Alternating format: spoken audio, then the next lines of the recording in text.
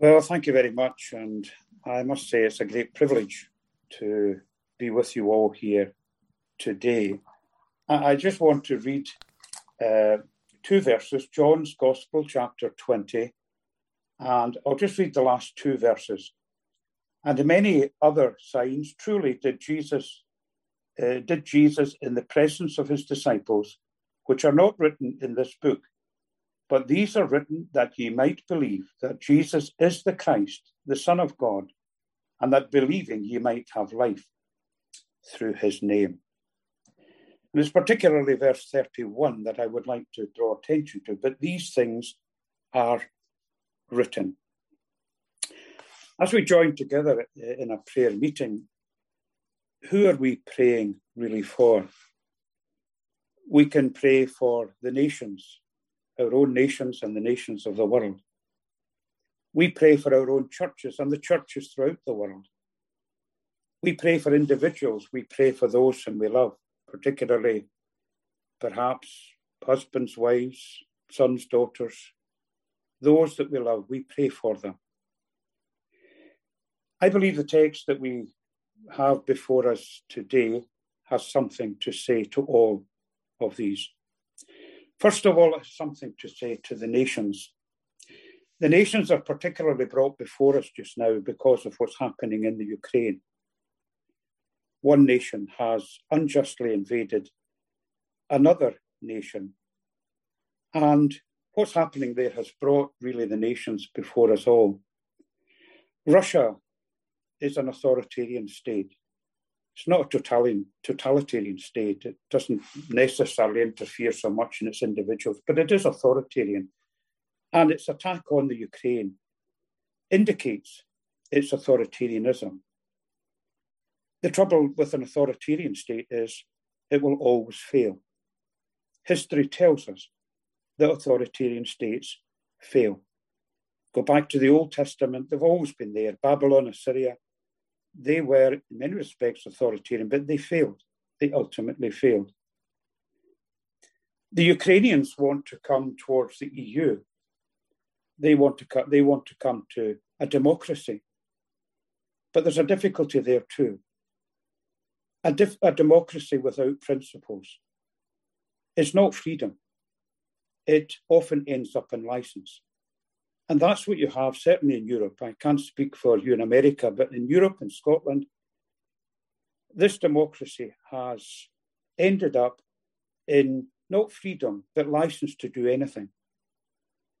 What the ideology that permeates the whole of Europe is the ideology of the LGBT, transgender. It's the ideology of women's rights that allow women to perform abortion. That will also fail.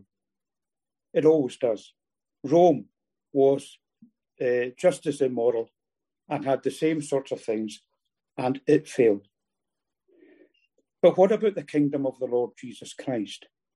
Let us come back to our text.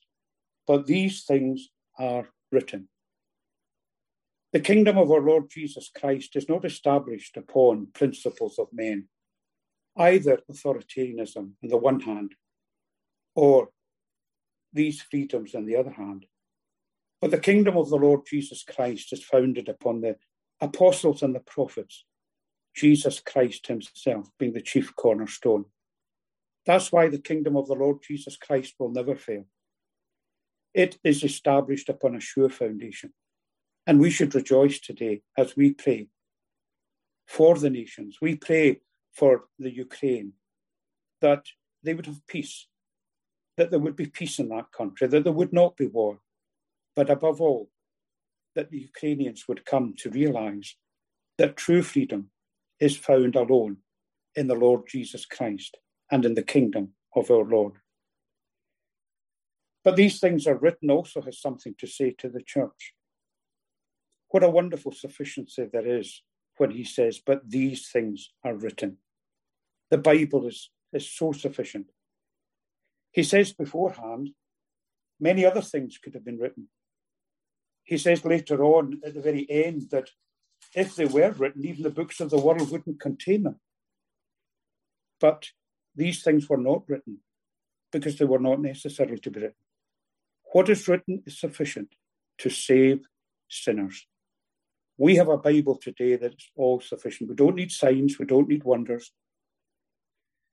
We don't need a forward movement.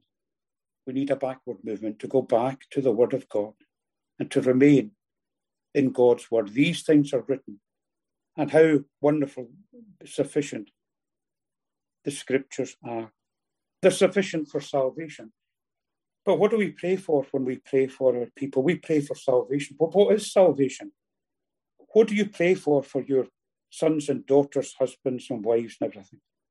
Well, that they, first of all, these things are written that ye might believe.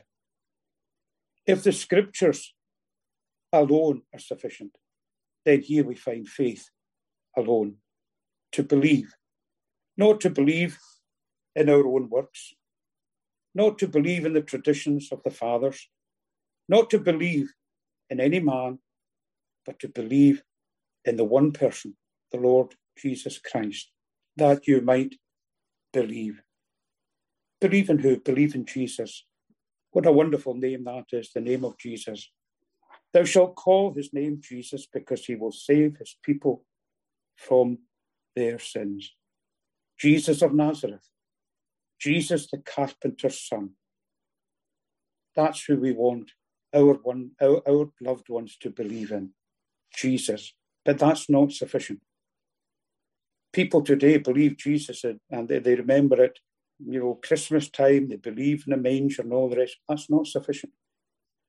They must believe in Jesus the Christ. The Christ, the Greek word there, the Hebrew word is the Messiah. The Greek word, the anointed one. They must believe in the Messiah. And here John opens up to us not just what he's written, but the Old Testament. Because the Old Testament has revealed the Messiah. It has revealed that he would be born of a virgin. It has revealed that he would be born in Bethlehem. That he would be a man of sorrows, acquainted with grief. That he would be as a lamb taken to the slaughter. And as a sheep before her shearers is dumb, so he openeth not his mouth. And yet he would look upon the travel of his soul and be satisfied. John says, these things are written that you might believe that Jesus is the Christ. Because he has fulfilled all the prophecies there in the New Testament. He has filled all these prophecies. He is the Messiah. But that's not enough. It's not enough. To believe that Jesus is the Christ is not enough. He says, and that he is the Son of God. My friend, think even the winds and the waves, they obeyed his voice. Even the devils, they saw his authority. Jesus is equal with the Father. He is one with the Father. And the resurrection of the dead is declaring that he is the Son of God with power. Paul says that. He is the Son of God with power. But even knowing these things, even they are not enough. We're asking a lot from God today, aren't we, when we pray for our loved ones, that they would know and believe that Jesus is the Christ, that Jesus is the Son of God, but that's not enough. It says, but that they might have life through his name. That's what we want for our loved ones. Faith is not an end in itself. Faith in Jesus Christ is not an end in itself. Faith in Jesus Christ is that they might have life, and that they might have it more abundantly, a life that they never knew, a life that is hid with Christ. My friend, is that not what we come today? That faith that leads to life. Faith itself is not life. We're told that. Faith and belief is but the means. The life is to be found in the name of Jesus Christ, that they may know life through his name. What does it mean by his name? Well, we've just been told what his name is. His name is Jesus, the carpenter's son. His name is Christ, the Messiah. His name is the Son of God. My friend, is that not what life is, to know the Son of God and to know life, new life, through him. And if there's anything I wanted to bring to you today, it's this mantra. I don't know if that's the right word, the mantra. But it's this: 3 things. The Bible alone. These things are written. Faith alone, that you might believe. And Christ alone, that you might have life through his name. Amen. May the Lord bless these few words.